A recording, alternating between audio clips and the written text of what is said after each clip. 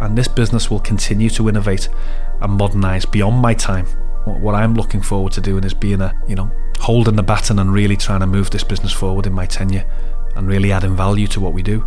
We've got such committed people, such talented people, probably some of the best people I've ever worked with at Sisk. We need to respect the past, but we need to just have one foot in the past and one in the future. I'm Paul Brown, CEO designate for the business. I'm a civil engineer. Been in the industry for too long to mention, but certainly 28 years, primarily in the UK, but more recently spanning both the UK and Ireland in a role managing director of civil engineering and then ultimately as chief operating officer for UK construction and civil engineering.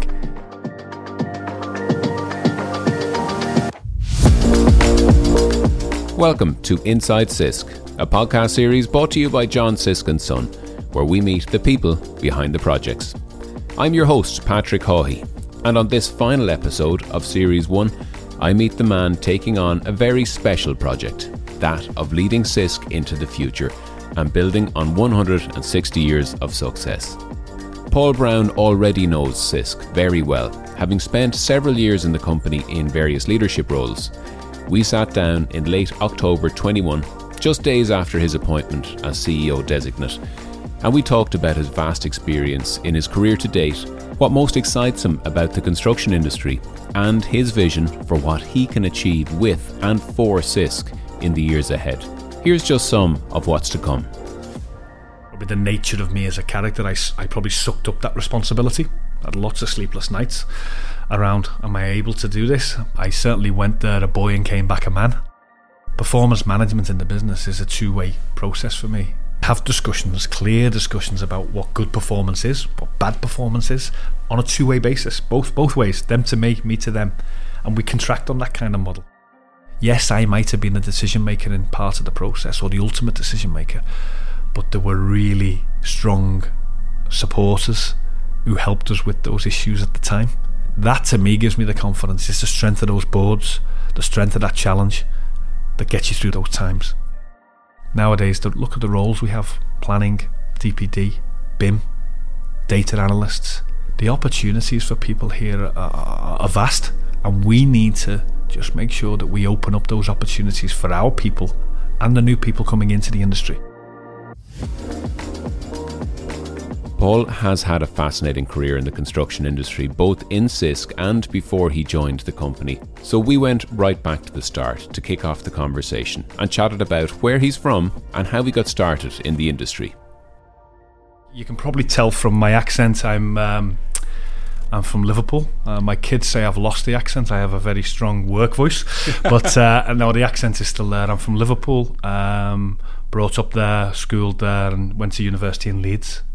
In the early 90s, travelled all over the UK working, I guess, nomadic existence as civil engineers tend to do back in the day, and then settled back in the northwest of England, but undertaken a series of national roles, and as I say, last 8 years with John Sisk, obviously. What was it that drew you to civil engineering in the first place? Interesting. I was actually in August, before I started my university degree, I was due to study law at Liverpool University, and I often think back. I ended up studying civil engineering in Leeds. Now I often think back to that decision making process, and I can't actually recall the trigger that made me do that. I think civil engineering was always on my radar. I was a strong mathematician, had a sense that I wanted to be a lawyer, but I think with civil engineering, the one thing that always attracted me was that ability to travel and the ability to take that skill overseas. And I guess ultimately that's what, it wasn't built on much, the decision making at the time, but civil engineering had that in spades, and I was attracted to that, and because I'd left it so late, I was ultimately left in a clearing situation and found a place at Leeds University to go and study civil engineering. So it's interesting. I'm holding my own kids to account now about the decision-making process for what they do around uni. I'm a bit hypocritical because there wasn't much foundation to my decision back then. But that's another story.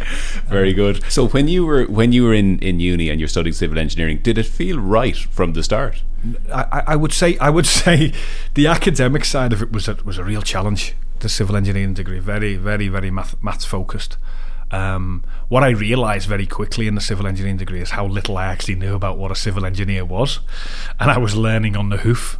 And what the technical side of the degree gave me a strong sense that I wanted to be a contractor and not a consultant. You have two opportunities to go as a civil engineer. Back in the day, you either to work for a consulting firm practice or you became a contractor, and that was very, very clear to me that the life I wanted in civil engineering was on site, building stuff on projects, and that ability to travel. So I was very, very keen to do that. Technical side of the degree was a challenge, but it was very maths focused. Did it back then prepare me for the industry? Probably not, actually, because I came out of university, and was I well schooled in what a contractor was going to be? Not at all. So what was your first position after you left uni? I came out of university into probably a fairly significant recession in the UK, and big pool of people, limited opportunities, and I was very, very fortunate. Probably the most defining moment in my career was I was given an opportunity to go and work in Singapore, and I took an opportunity to go and work for an organisation called Gammon, who were in joint venture with a Singaporean contractor. And off I went at the age of 21, and I spent 2 years working in Singapore, probably given responsibility ahead of my time, but with hindsight really gave me a platform to develop. Probably the nature of me as a character, I probably sucked up that responsibility. I had lots of sleepless nights around, am I able to do this? Not only the technical side of the job, was coupled with some of the social issues there. We had, the project I was on had 400 operatives living on site in porta cabin. When I say porta cabins, I mean containers, glorified containers, which was a real eye-opening experience. But technically, the experience really, really accelerated my development. I probably made a decision 6 months before the end that I needed to get back to, let's say, the UK, because I felt I needed, whilst I'd had some fantastic experience, I needed some real schooling in, let's say, a training path. So I made a decision 18 months in that I was going to return to the UK, get on a training program, become a chartered engineer, that normal route, which I wasn't getting there. 2 years in Singapore made me a much more marketable employee. Really? Oh, absolutely. I often use the example, I certainly went there a boy and came back a man, let's put it that way, quite simply, because of the experience I'd had. I would say the 2 years I had there was probably equivalent to 5 in the UK, in terms of responsibility, accountability, and genuine experience. Often when we're given such responsibility so young or so fresh into a job, and we're learning so much so fast, it's not easy. And do you recall, sleepless nights, the stress, those feelings of not being able to actually do this, and imposter syndrome, whatever comes with that? 100%. And I think if I just talk back to that experience, I was probably very fortunate in that I had a project director. It was a Singaporean guy called Stephen Lee, who worked for Gammon, who was a great mentor for me. And he took me under his wing. I mean, he took a number of people under his wing. He had a number of, let's call it, graduates, but spent an awful lot of time with us, helping us. Those sleepless nights, open door policy, very much about challenges. And that's probably something I've taken into my career, is because we need to give our young talent opportunity, responsibility. I won't say give them sleepless nights, but give them that opportunity to develop, but have the safety net around them. Now, this guy had it in abundance. He understood it. He pushed us intentionally. Some failed. Don't get me wrong, maybe the sleepless nights were too often at times, but I always felt I had somebody to go and deal with it, bounce it off, understand. And I think that's a lesson I've taken into my career, and certainly a lesson I'll take into this role now is, our talent, our succession planning, our talent for the future is absolutely crucial to whatever strategy we take this business on. And we have to test them. We have to test them in a controlled way, but there has to be a little bit of tension in that testing, because without that they won't develop. And the good people and the really people who are striving for that opportunity will demand that challenge. And I think it's about having the safety net and the support around them, so they feel they can make a brave decision without consequence. Giving people that responsibility involves a huge amount of trust and letting go from you or from the leader, whatever manager that is. Yeah. Did you ever struggle with that? Did you, in your early days in your career, find it hard to give over that sort of responsibility and let go a little bit? And was there a point then when that started to change? Oh yeah, absolutely. I mean, I think as I moved into middle management in my career, when I came back to the UK and became, let's say, a project manager running your own projects, the challenge was transitioning from knowing every infinite detail on the project and wanting to touch and feel it to having to let go. And that's a challenge that flows right through your career. It's a challenge I've got today, moving into a CEO role. You know, it's no different. At different stages of my career, I've held on to things much longer than I should have done. And I probably in more recent years I've learnt an ability to let go and to empower people a lot more, because it's absolutely crucial and vital. Not necessarily even the younger talent here, just direct reports. Being absolutely crystal clear about what the expectation is for them, I think, is fundamental. You know, we talk about performance management in the business. Performance management in the business is a two-way process for me. You know, it's something I do with my staff now, my direct reports in the UK in my current role, is have discussions, clear discussions about what good performance is, what bad performance is, on a two-way basis, both ways, them to me to them, and we contract on that kind of model. We understand what the boundaries are, and our aspiration between those meetings is to go and behave within those boundaries. And that's just a conversation. You know, that's a conversation I like to have with staff on a regular basis. But certainly in my younger time, going back to, I mean, look, that transition from owning and wanting to understand every infinite detail of the project to letting go to people is a real challenge. And I see it now in even our business. You know, I see reincarnations of myself in people, the way they behave, and look, we need to help them on that journey, because, you know, they're only travelling in the same steps as us, and we need to help them with that challenge, because it's a natural challenge, wanting to hold stuff, wanting to be master of everything. We can't be. You know, we just simply can't be. Things don't get done. Things just don't get done, and, you know, there's no resilience. Somebody falls over, we're left, you know, hanging. You know, we're left short. We just can't afford that to happen. You went from Singapore back to the UK, and then what ultimately led you to Sisk?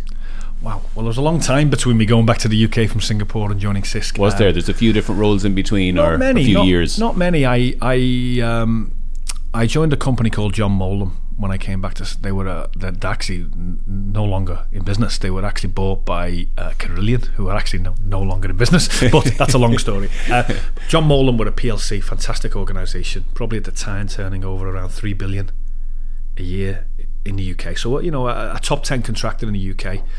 Actually known as London's builder. The old John Molam was known as the London builder, you know, because back in the day he was the go-to, but very similar to probably the Sisk story, but in London back in the day. Molam gave me a fantastic opportunity to develop from medium-sized to large-scale projects, and in 2006 I was a project director there. So I was a youngster really, in my believe it or not, in my early 30s, and I made a decision to leave because I was approached to join Balfour Beatty. I was given an opportunity to go and run 2 very high-profile projects in my hometown of Liverpool, to build a cruise liner facility on the waterfront, and to build a new canal right through the front of the Three Graces, which is the Liver buildings.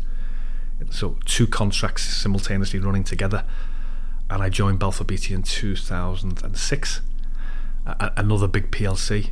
And I spent 7 years with Balfour Beatty. And in that time, in the first 2 years, I was promoted from project director to managing director to run the business in the north, civil engineering business. And I spent a number of fantastic years there. And then I was approached in 2013 to join Sisk, completely out the blue. What attracted me to the opportunity was a bit of a blank canvas. The opportunity was we'd had activity in the UK in civil engineering. Now, we had a business in the UK, but it was a building business primarily in London and Birmingham. But the aspiration was to grow a business in the UK, a civil engineering business in the UK with roots in the UK. What the Irish team had done is they've been very successful at picking off the odd project from Ireland. We call it a fly-in, fly-out model. Don't underestimate the successes we had with Crossrail. The guys had projects for in Scotland, in Wales, but it was a fly-in, fly-out model. It wasn't a long-term plan. So I was brought in, and I was excited by the opportunity to put down some roots and organically start building a structure and a business in the UK, a civil engineering business, which we've done. If we fast forward to 2019, the business had some projects. It was projects from Ireland in 2013. By 2015, we had a structure. We had a work-winning team. We had a business development function established in the UK, working very strongly with the Irish team here in Dublin. And around 2016 and 17, we just parted them away because the UK entity had grown to a certain gravitas and could stand on its own 2 feet.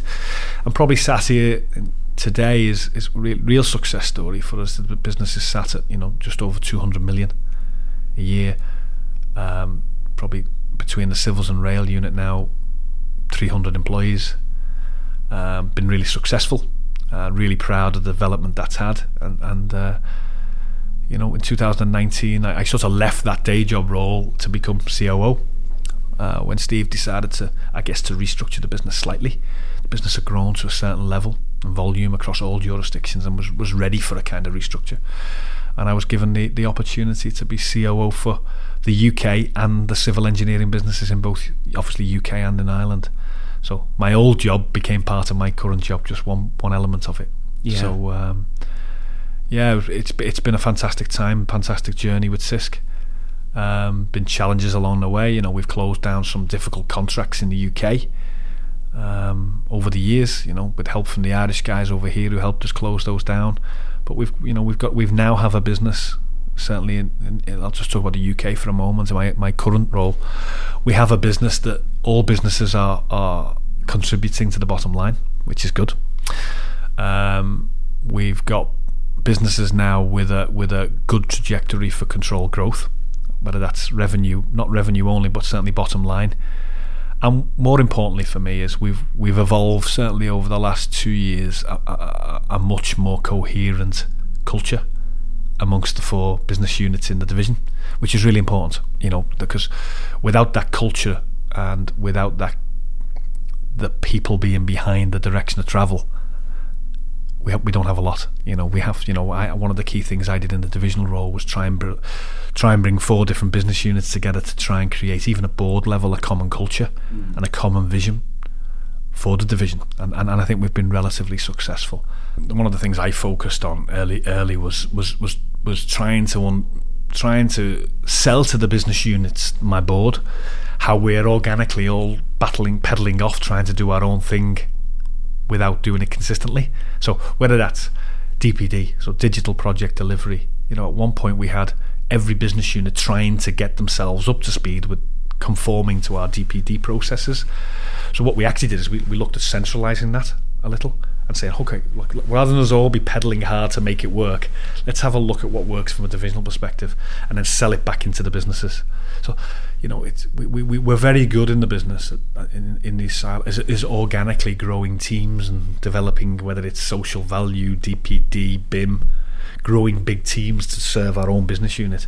So what we actually did is took a little bit of a helicopter view from it and looked at it from a divisional sense and then sold it back into the MDs. So first of all, it's the hearts and minds of the MDs, getting them bought into, which can be challenging at times because they're very strong characters and they should be. Yeah, they've got responsibility. But then also just opening conduits of communication across the business units at various levels. So whether that's pre-con teams, having forums together, business development leads, sharing opportunities and leads, understanding each other's pipelines. We have monthly pipeline reviews where individual business units now historically would only really understand their own pipeline. They now have got a good oversight of the divisional pipeline. So, for instance, our civils team will have a good idea of what our builders in the south are looking at. And if there's opportunities for synergies and cross-selling, we're much better, much more agile to do that. So, really a hearts and minds approach at all levels.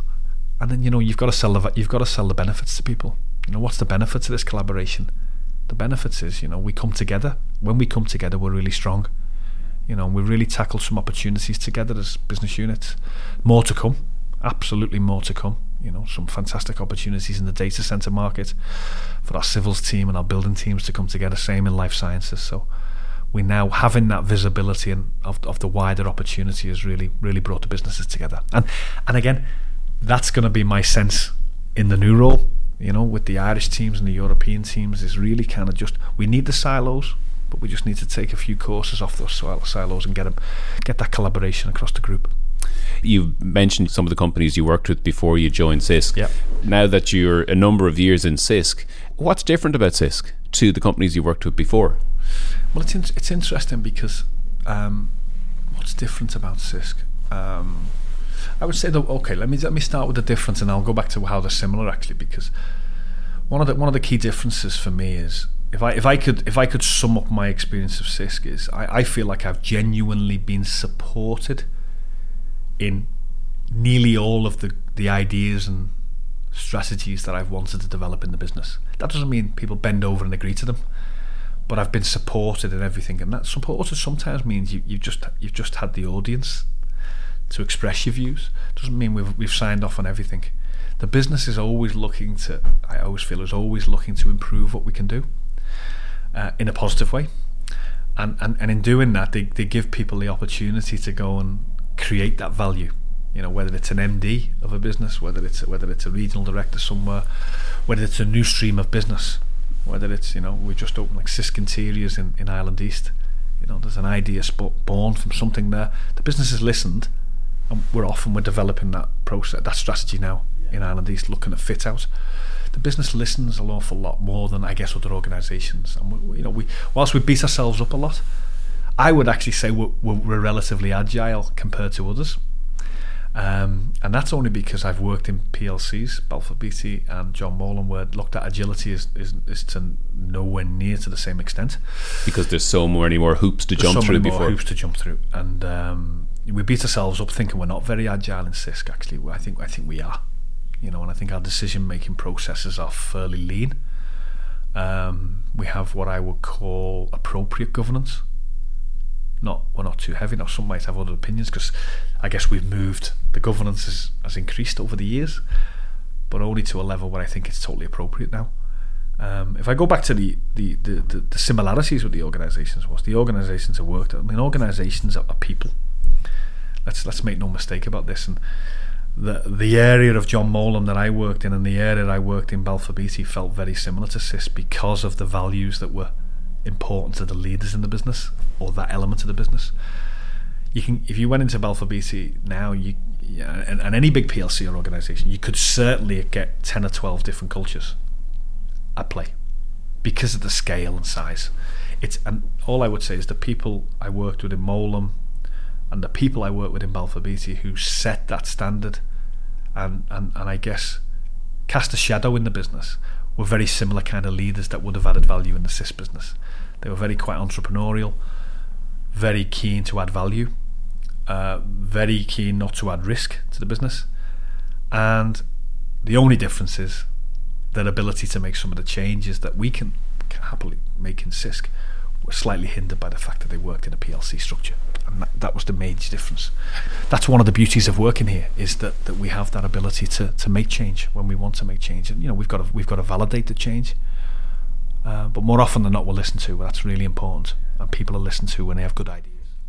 Well, across this series of interviews, almost everybody has talked about the opportunities that Sisk gives you. So it's very much mirroring what you just said. And what has also shone through is the fact that getting those opportunities is what contributes to people staying so long in a company. So I guess it's central to talent retention, to put the official title on it. Yeah. Well, look. Probably the biggest challenge we've got in the business, I would say, is attracting talent, retaining talent. And I've just been in the meeting this morning actually with HR Director Sean Fitzpatrick, and we spent half the meeting we're talking around that whole piece. Very early discussions about how we're going to structure and set up next year to try and really tackle that as a number one priority. Because the markets that we're working in currently in both Ireland and the UK primarily are hot. You know, when I say hot, is that we're under attack as well for our great talent, and we need to provide the opportunities for people. We need to make them visible.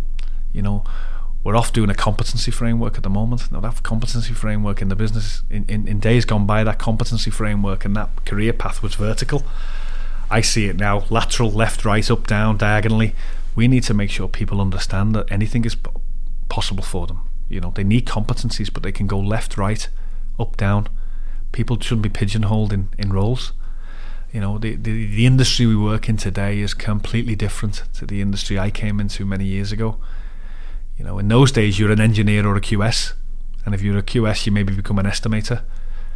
Nowadays, look at the roles we have: planning, DPD, BIM, data analysts.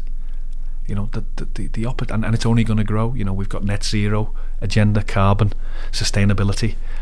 The opportunities for people here are vast, and we need to just make sure that we open up those opportunities for our people and the new people coming into the industry, so they see us as quite a progressive organisation, you know, a modernised business. You know, for me, one of the key things for me in the strategy going forward will be to absolutely preserve our legacy, but to modernise our business to face the challenges we've got in the market. Yeah, and that's not going to be an easy challenge, but it's one we need to tackle. Absolutely need to tackle, because our people are absolutely. You know, I delivered a strategy. I delivered an outlined strategy in the process to become CEO.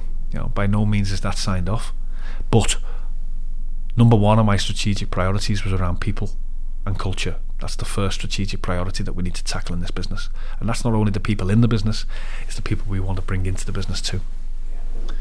Well, you mentioned the new role of CEO. How did you find out that you got it? A phone call from the chairman. I can't remember the exact chronology. We'd had a 3-stage process of interview. It feels much longer than that, actually. It's been a number of months, I guess, of different types of, assessment in your day job. I mean, for me, I tried to focus on the day job. I mean, at the end of the day, I had a very important fundamental job to do as COO in the UK, which we still have to do. But we had a 3-stage formal process, which culminated in maybe 48 hours after the final stage, a phone call from the chairman, and then a final meet with the family the next day. I flew over to Ireland and met with the family council, and then that was all confirmed on the Wednesday, a couple of weeks back now. So yeah, delighted, absolutely delighted, and you know, been overwhelmed by the support from not only from all levels in the business, but certainly from my local peers currently. Been really, you know, from Donald and Mark, really unequivocal support, you know, and you know, those guys were in the process too, so it's credit to them, I guess, for giving me that support in certainly the last 2 weeks, and I've been working with them about how we shape the business going forward. You know, we're early stages, but we've got road shows in a couple of weeks. You know, we can maybe give people a little bit of an insight into the future strategy there. But no, delighted by the opportunity, and had nothing but support from Steve and the chairman, the family, and all levels of the business. So, and I would imagine that support is very important, and it's important that it continues, because we often hear about the role of a CEO. It can be lonely. You know, the buck stops with you. I know there's board structures, etc., but it can be a lonely position when the buck stops with you to a certain extent. So it's important to have people around you who you know have your back. 100%. I mean, look, the first and foremost, you know, if I look at my current role, you know, my UK board have been those people around me, you know, really grown a good, strong culture with them, that we have really open and frank discussions with each other and challenge each other. The construction board, which I've been part of here with Steve, you know, we've really evolved in the last 2 years as individuals, as a collective, and there's more work to do there, but you know, we certainly have each other's back. You know, we've been through a really challenging 2 years of COVID,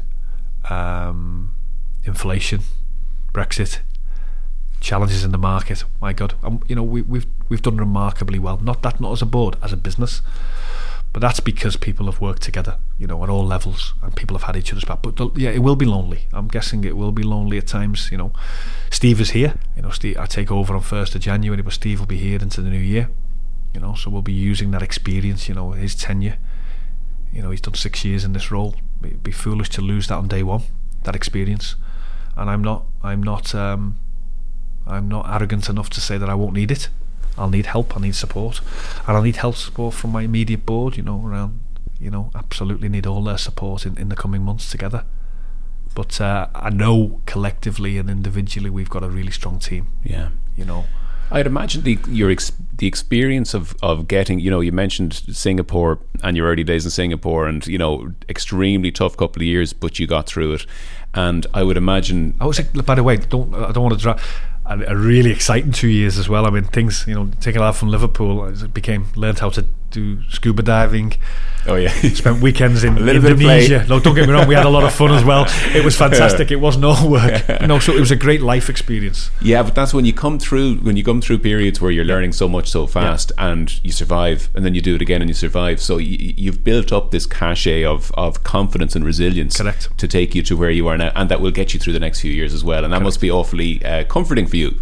Yeah, I think that's it. You look at your challenges in your life, and when I was preparing, I guess, for the CEO process, you reflect on some of those challenges that you've overcome, and it's sometimes quite refreshing when you look back and think, wow, it's very, very rare and seldom do you take the time to reflect on some of the big challenges you've had in your career and how you've overcome them. And the common thing with them is you never overcome them all on your own. That's the key thing. When I actually look back at it, yes, I might have been the decision maker in part of the process, or the ultimate decision maker, but there were really strong supporters who helped us with those issues at the time. Certainly in my latter career in senior management, and that to me gives me the confidence. It's the strength of those boards, the strength of that challenge that gets you through those times. And I just reflecting on the last 2 years, some really difficult decisions needed to be made at a construction board level, up to the family and up to Secon, people related decisions. Some people might say we never got them all right.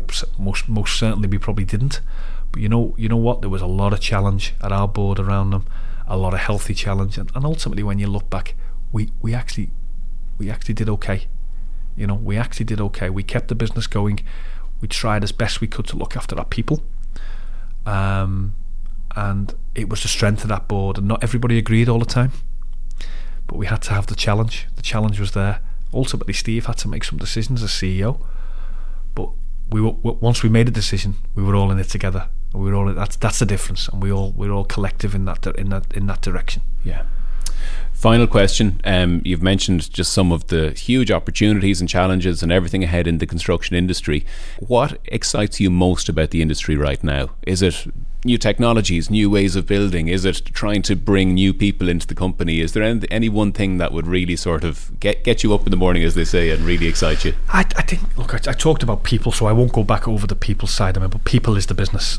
Don't get me wrong, people is the business, so I'm not going to gloss over that. But I think we have a real opportunity and a moment in time to, I'll call it, modernise our business. And when I say modernise our business to face the challenges that we face in the market. So, sustainability and climate is here. It's not here just in construction, it's here in the world politically. Net zero and the net zero challenge we're going to face not only in the UK and Ireland, in Europe. I think we've got a real opportunity to differentiate ourselves in that space. And linked to that becomes our off-site strategy, because ultimately they're all interlinked. Net zero is linked to our off-site strategy, so our MMC, our modern methods of construction. We've got vision built. We're going to be looking with Mark around how we can evolve that service over the years to really modernise our offering. So I think that will also create fantastic people opportunities. Again, expanding our portfolio of what we do. And I just see with that, technology is going to be absolutely fundamental. You look at the progressive steps the business has made in recent years, the industry is making, and we need to make a step change in the next 3 years in how we address our technology, not only in our business but how it serves our core offering in construction and in the services we offer out in the business. Like, as we say, Sisk is a 160-year-old company, and if you look back to the very early days, it was always about embracing innovation and the technology at the time, or expanding from Cork into Dublin and across Correct. Ireland and all that kind of stuff. So it's probably interesting for you to look back at those times and see, well, you're now taking the baton, as they say, and continuing the history. Hey, look, I've read the book. Yeah. The podcasts were really helpful, by the way. Listen to those in the hotel room over the last few weeks. It's been really helpful too. But it does crystallise. It's preserving that legacy, but just modernising our offering. And I think that's completely in line with the values of the business. We need to respect the past, but we need to just have one foot in the past and one in the future. And this business will continue to innovate and modernise beyond my time. And that's what I'm looking forward to doing, is being holding the baton and really trying to move this business forward in my tenure and really adding value to what we do. Because we've got such committed people, such talented people, probably some of the best people I've ever worked with at Sisk. I say that honestly, across the business in UK and Ireland, and also in Europe obviously, but when I say UK and Ireland, the Irish guys who are working in Europe come under that banner. Some of the best people and most committed people, people who'll jump on a flight and go and work for Sisk. So we really need to harness that in this strategy going forward.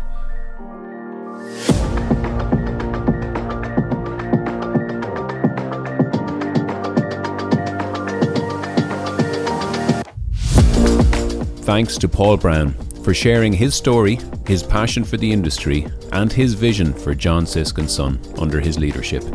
I hope you enjoyed listening to this episode, and indeed the series overall. If you did, please follow the series on Spotify, subscribe on Apple Podcasts, and leave a rating and review. To find out more about John Sisk & Son, the iconic projects that the company builds, and the people behind those projects, some of whom you met on this podcast series, visit johnsiskandson.com. Thanks for listening.